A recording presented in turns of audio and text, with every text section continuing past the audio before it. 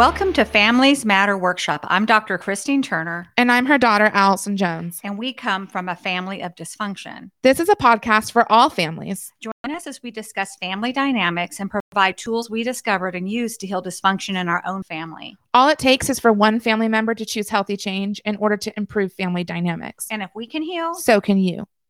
This is Families Matter Workshop. Hi, welcome to this week's episode of Families Matter Workshop. Last week, we were talking about communication beliefs, and the previous week before that, we kind of introduced communication.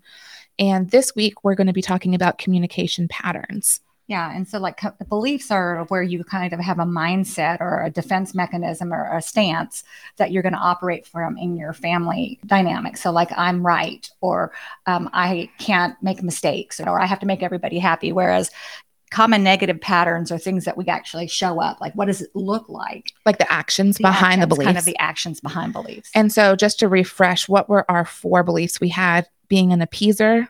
Right. That means like a people pleaser. We had a blamer. A blamer who, I have to be right. You have to be wrong. I have to win the argument. We have super logical, which is a person who kind of uses logic and avoids emotions. And then scattered. Scattered is a person who is just kind of all over the place. And goes around the discussion rather than addressing the issue. Right. Okay, so this week we are going to be talking about the actions behind that. So the common negative patterns that we see. Let's start with the one we're all the most familiar with, which I just did to you, which is interrupting. Yeah, sorry. So interrupting happens all the time. And I would think that, just in a day-to-day conversations, you kind of know if you're an interrupter or not. Right. And I think all of us are kind of looking for the cue, like my turn, not my turn, my turn, not my turn. This nonverbal communication that says, I'm ready to hear from you. Right. And I think a lot of times an interrupter comes from a place of being a poor listener. Right. Or if we were going to go back to like their position or their belief, they're probably more like a blamer or super logical. Like I have to be right. I need to win the argument. And I need to get this point across. And I think one of the things we have to really ask ourselves as we're going into family dynamics, and if you're following this podcast at all, is, how much do you value listening? And how much do I value listening? How much do you value listening? Because I've been on a journey with that personally. Well, it's so frustrating to have these conversations with someone who's a bad listener because you feel like your words don't matter. If you're having a conversation with someone who's a bad listener, it's almost like they never get the point because right. Or like all they're worried about is what their next statement is. Right. And I've been with people like for a weekend where I just keep thinking like, will you just ask me like one question? Will you just let me have like one turn? You have any curiosity about what I might say? Right. And like, it never happens. Like never. I think a lot of people also try to relate that way. Like if you're telling a story, they'll be like, oh, well, yeah. And this happened with one of my friends or, you know what I mean? Like there's those people that they want the conversation always to go back to them. Right. And maybe they feel like, oh, I'm being able to relate that way. Right. We're always looking, and isn't that about connection? We're talking about connection. We're looking to say, where do we have common ground? Where do we have similar stories? But when you interrupt someone to kind of one up them. Right. I know that we had a kid growing up that we called this kid seen it, heard it, done it. Because no matter what, if I won $1,000, you won $1,001. Right. Probably a lot of his stories weren't even true, but there was just that feeling like to want to top somebody. And as I'm trying and wanting to be a better listener, I'm actually aware of that in myself where I might have a funny story that's even bigger than their story, but to love the person enough that I don't have to tell that story. I can just validate and listen and enjoy listening to the other person. And that allows the other person to feel recognized and understood is when you just let them have their piece and you don't try to interrupt and one up or relate, just listening and saying, oh yeah, I understand that. Or, if they're telling a story, be like, yeah, that really sucks, Well, how do you I've never asked you this, but as a daughter and me being a mother, do you see any changes in me in the way that I listen to you? I think recently you have not tried to fix problems when I come to you with problems. It's more like, wow, that's really hard that you're going through that, rather than offering advice that might be unsolicited. I think that you've become really aware that when I come to you with problems, especially like mothering problems, all I really want is someone to listen to me and sympathize with me Right. rather than trying to fix me and give me like your 2 cents. And I think that you've recognized that sometimes all I need is a good listener. And so I think that you've really grown in that. Well, and I think you have articulated, like, I'm not asking you to fix it. It's just hard. And, that mother in me has always wanted to like smooth the waters, and just having that mindset change that like life is a struggle and there's good in struggle. Especially now that you have grown adult children, is that they're going to go through their own struggles that you have no Right. control over. And so even asking them, would you like my advice or do you just want me to listen? Right. And I think that I've kind of been making that transition more to a cheerleader on the sidelines versus the answer person in your life.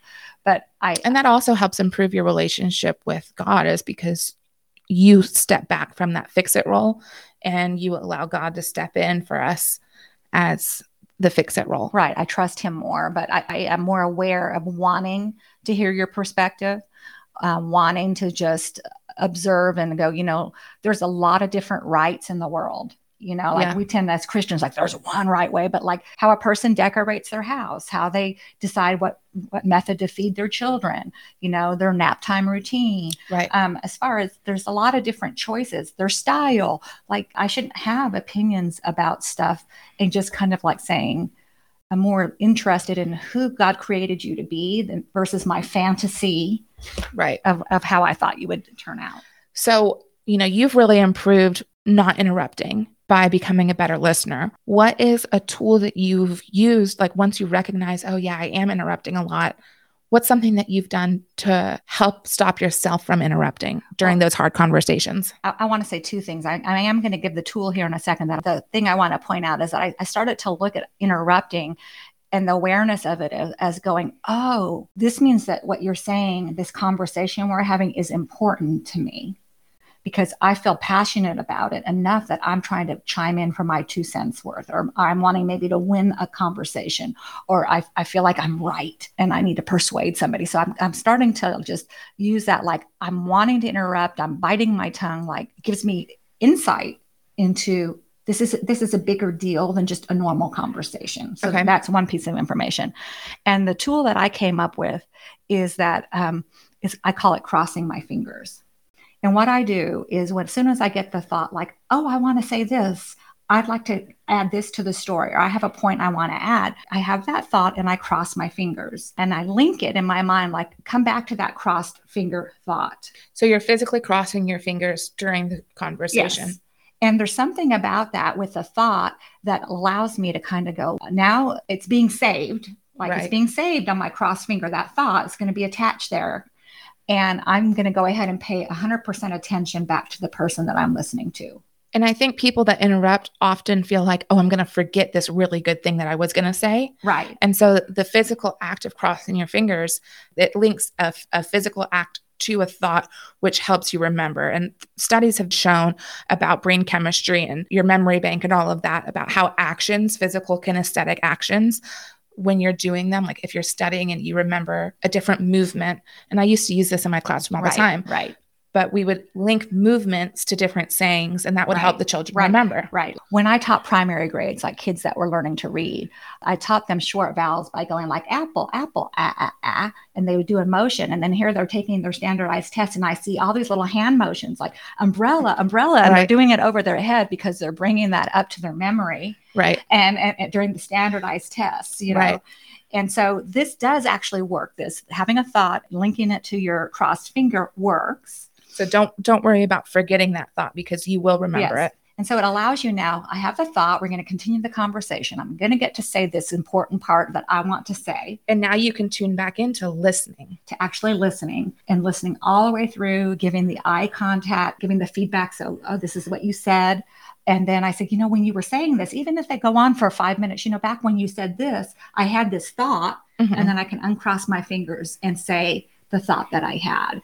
And so it's a really good tool, is crossing your fingers. And I think another communication pattern that blamers tend to have, besides interrupting, is the don't talk rule, which is something that you came up with, where talking about the problem is not the problem. It's like almost like a deflection. Right. And I mean, this is something that I learned, this don't talk rule, when I was doing my Christian identity workshop. And so this is something that's like a test for dysfunction. The more that people get shut down and they're not allowed to talk about hard things. So that saying, shoot the messenger. Right. That's where it comes from. Yeah. And I think that you really saw this a lot with my brother and I growing up. When we would fight and we would have you be the mediator, it would be immediately change the subject back to, well, Jeffrey did this last week. Right. And, you know, he didn't get in trouble. And you would say to us, well, we're not discussing what Jeffrey did last week. That's not the problem here. The problem is, this is what you did right now. Right. And I mean, like the show Cheaters, you can see this, or anytime that a woman catches her husband cheating and she's looked at his texts and that's how she found him, the conversation always gets shifted to, you checked my phone? Right. You invaded my privacy? Yeah. You don't trust me? How could you? How could you? Like, so, you know, to be able to say to your husband, so you're saying the problem isn't that you have all this lovey sexting with this stranger.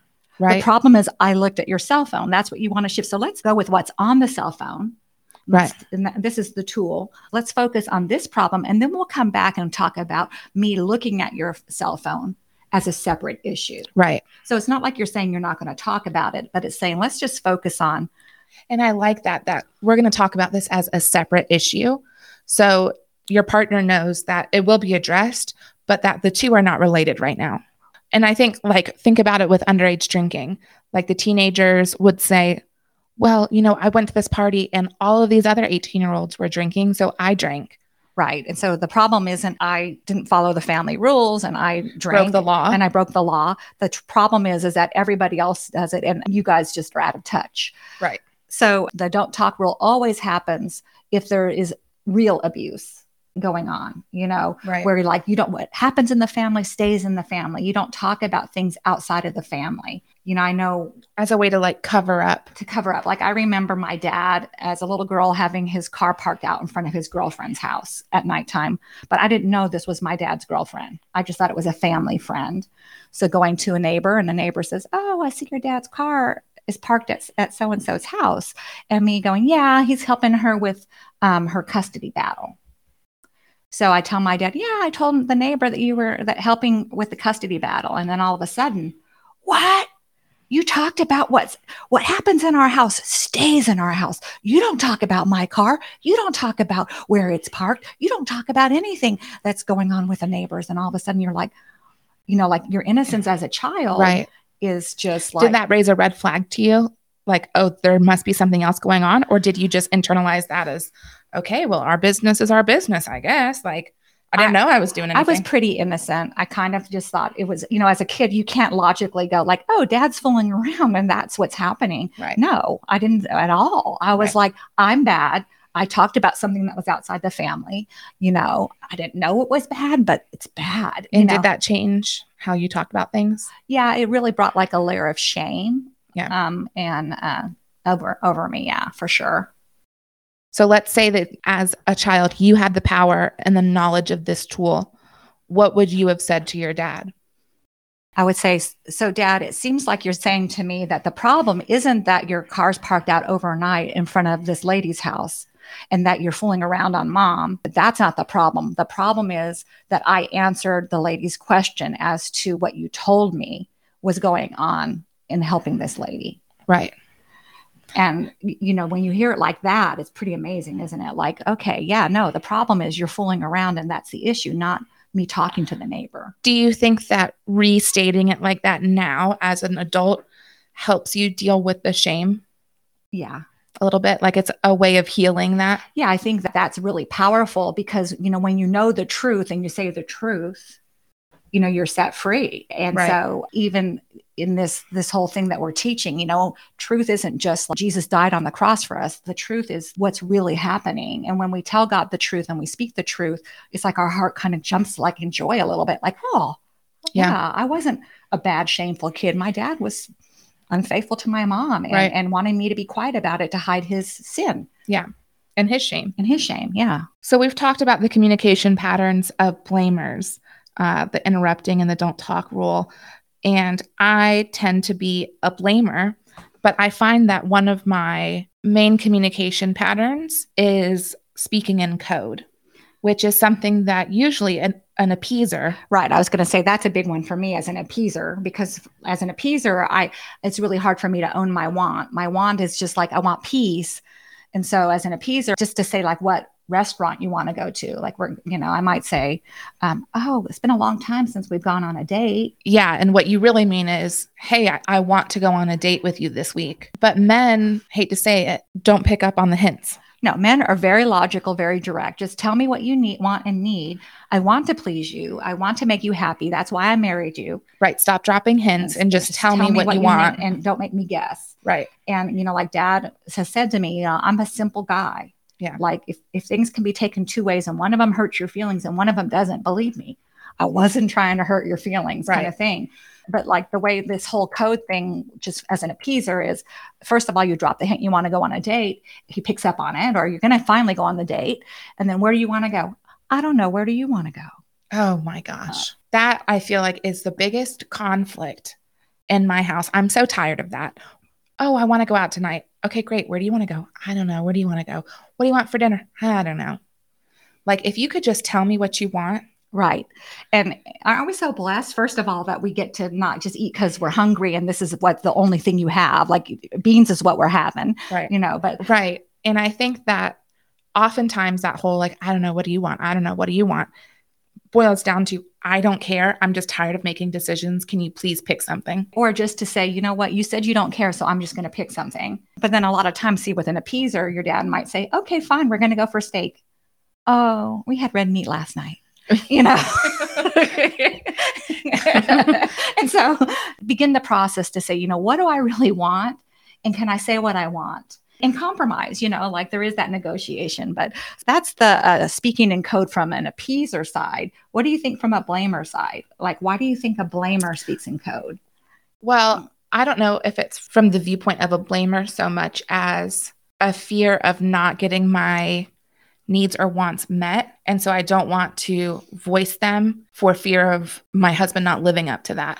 Well, I mean, we're going to be frank here, but like even as far as lovemaking, like to say like, hey, it's been a while. You feel so vulnerable to say like, I need this or I want this. Right. And, what if they reject me? I need to be hugged. I just need to be cuddled. And then there's also this part of it where you want your partner to know your needs and your wants without you having to say it.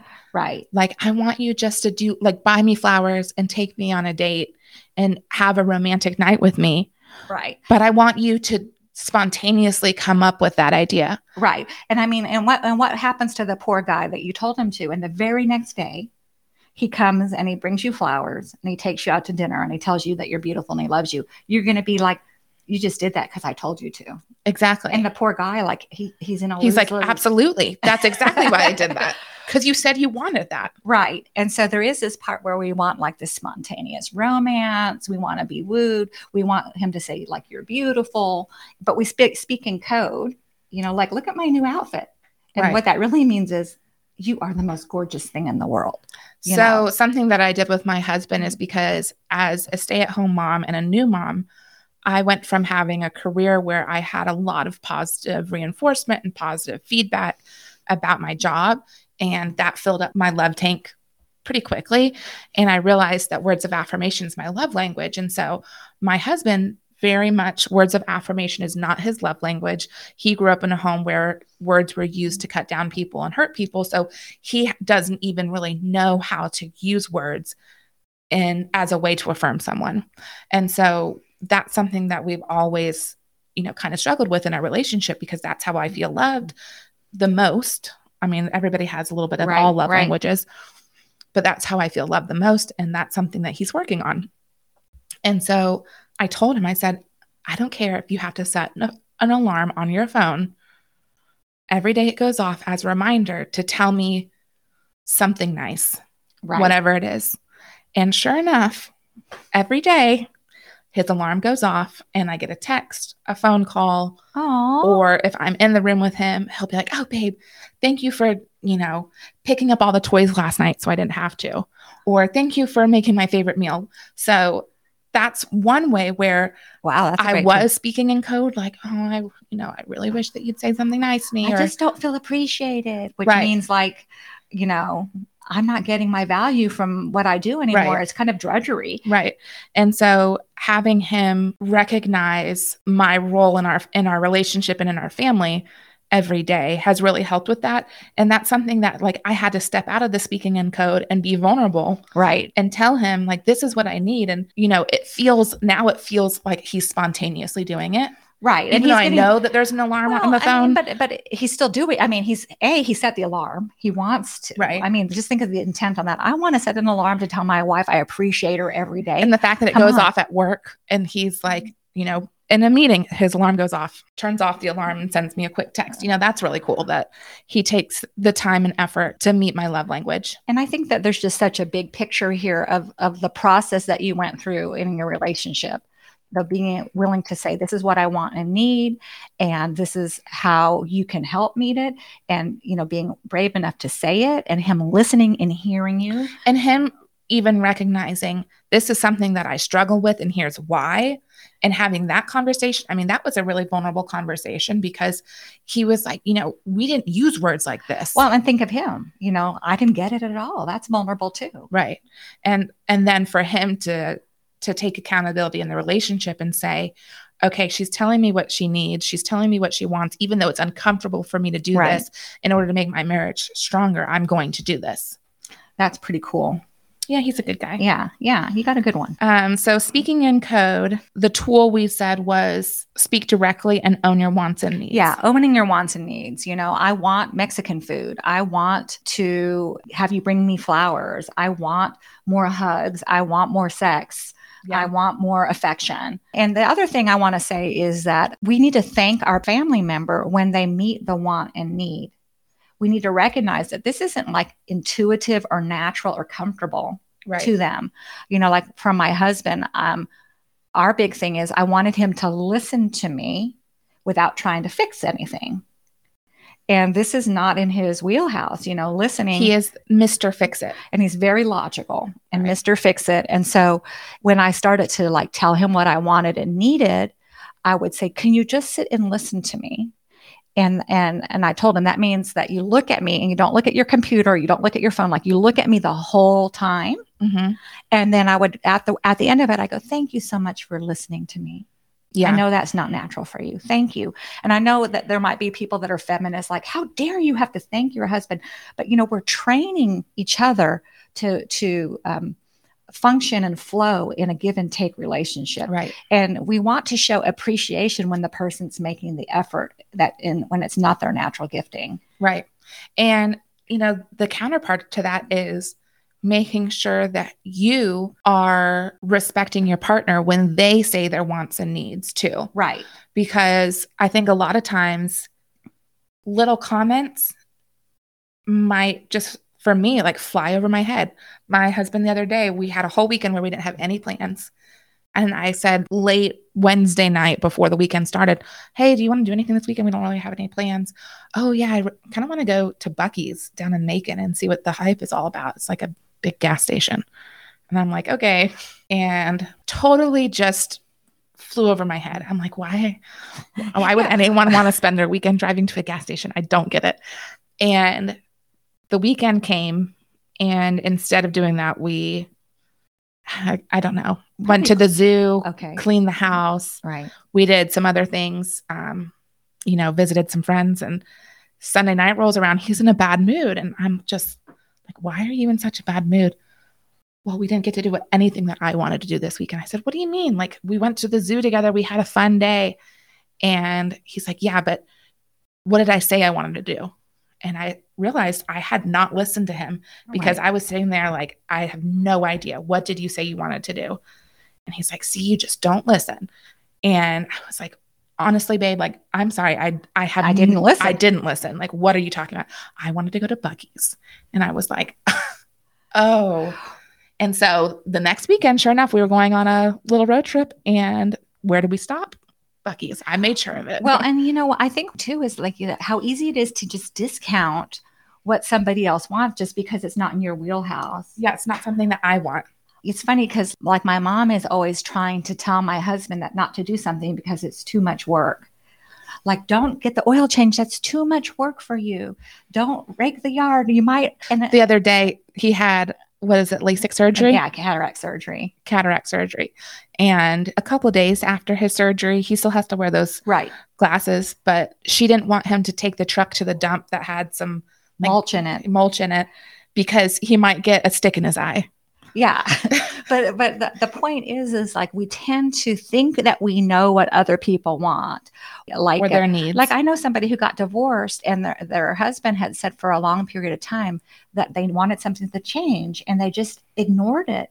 And the husband really was saying, like, I need this to change, or we're going to. Were they specific? Like, I think so. I need more sex, let's say. Yeah. They were very specific, and they just kind of like didn't really take them seriously or whatnot. And so I do think that or if you're not a sexual person, I don't really want to have sex with you 3 times a week. But you still have to negotiate it and talk about what are we going to do? I mean, that's something that comes with, relationships, is that you have to respect your partner's needs and wants. Right. And I mean, compromise. You could be married to a sex addict and wants it 3 times a day. That's probably not reasonable, but there is that compromise. But I guess I want to say, like, if somebody says they want to go to Buc-ee's, then they actually do want to go to Buc-ee's, Especially, I should have realized, especially my husband, who says what he wants so infrequently.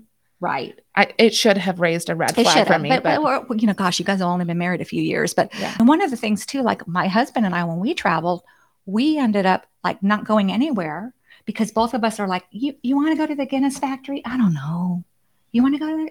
And so we like not making that decision. Then when we actually say, let's go to the Guinness factory, and we show up there, guess what? You have to have tickets to the Guinness factory, and so we ended up not being able to go because nobody could make a decision that says, this is what we're going to do. Right. And so both of us mutually, people pleaser maybe, and speaking in code, instead of just saying, making a decision, this is what I want to do. Let's put it on the list and do it. Right. And I think that whoever comes up with this app idea where you put in everything that you want to do and you spin it and then it chooses for you is going to make $1 million.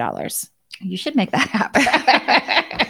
I'm sure something like that exists, but you put in the choices and says, okay, well, we're in Dublin. These are all the things that we can do. Except that for me, I know that it would land on something and be like, I don't really want to do that. I was thinking, but that could help you own your desire, because I think a lot of times we don't own our desire. I remember hearing that Bible verse that says God wants to give you the desire of your heart, and being like so heartbroken because the only desire I wanted was no fighting. And it's like, I know that God has a bigger purpose in my life than like a peaceful dinner. Yeah. But all I could articulate is like just everybody getting along. That's all I wanted. That was my desire. And it's like, and so like an app like that could actually be when you say, oh, Mexican food, and you go, well, no, I really don't want Mexican. It's like you don't really know what you want until you're flipping a coin. And then you go like, I don't want that. Yeah. Yeah. Yeah. So it could help identify it too. And I think it's just really powerful, especially as women who throughout history, our needs and wants have been downplayed and disregarded. And I think that just taking ownership of what you want and what you need and finding a partner that values that is such a beautiful thing. So this week we've talked about interrupting, the don't talk rule, and speaking in code, which are all common negative patterns. Next week, we're going to get into a common negative pattern that is on the tip of everybody's tongue these days. Wasn't it like the word of the year last year from Webster's? Can you guys guess what it is? Drum roll, please. Gaslighting. We're going to talk about gaslighting next week and how all of the communication beliefs use gaslighting in different ways. And there's intentional gaslighting, unintentional gaslighting. And then our last tool that we'll discuss is stuffing and rage manipulation. Thank you for listening to Families Matter podcast. Subscribe to our podcast and join us each week as we learn how to talk about hard things without ending family relationships. If you connected with our discussion, you can dive deeper into today's concepts on our website, familiesmatterworkshop.com. Here you will find additional instructions and materials to help you implement and process the tools needed to help heal your family. You can also find Dr. Turner's 2 books, Beloved from the Start, and Families Matter, You Matter. These are available on Amazon. Do you have a relationship issue that seems impossible? We want to hear from you. Email us at familiesmatterworkshop@gmail.com or visit our website, www.familiesmatterworkshop.com. Anonymity will be protected. And remember, all it takes is for one family member to choose healthy change in order to improve family dynamics. Thanks for listening.